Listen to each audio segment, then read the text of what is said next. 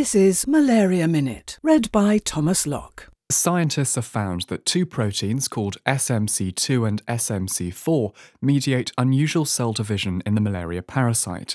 It's this atypical cell division that lends the parasite its genetic malleability, which helps it to survive under strain.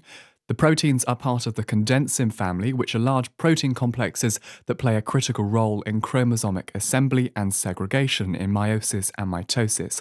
A better understanding of the parasite's plasticity and the mechanism of these proteins could potentially unlock new therapies for the disease. And one of the ways that the malaria parasite protects itself in the bloodstream is to attach itself to a non-infected red blood cell, forming what's known as a rosette, leaving it undetected by the immune system.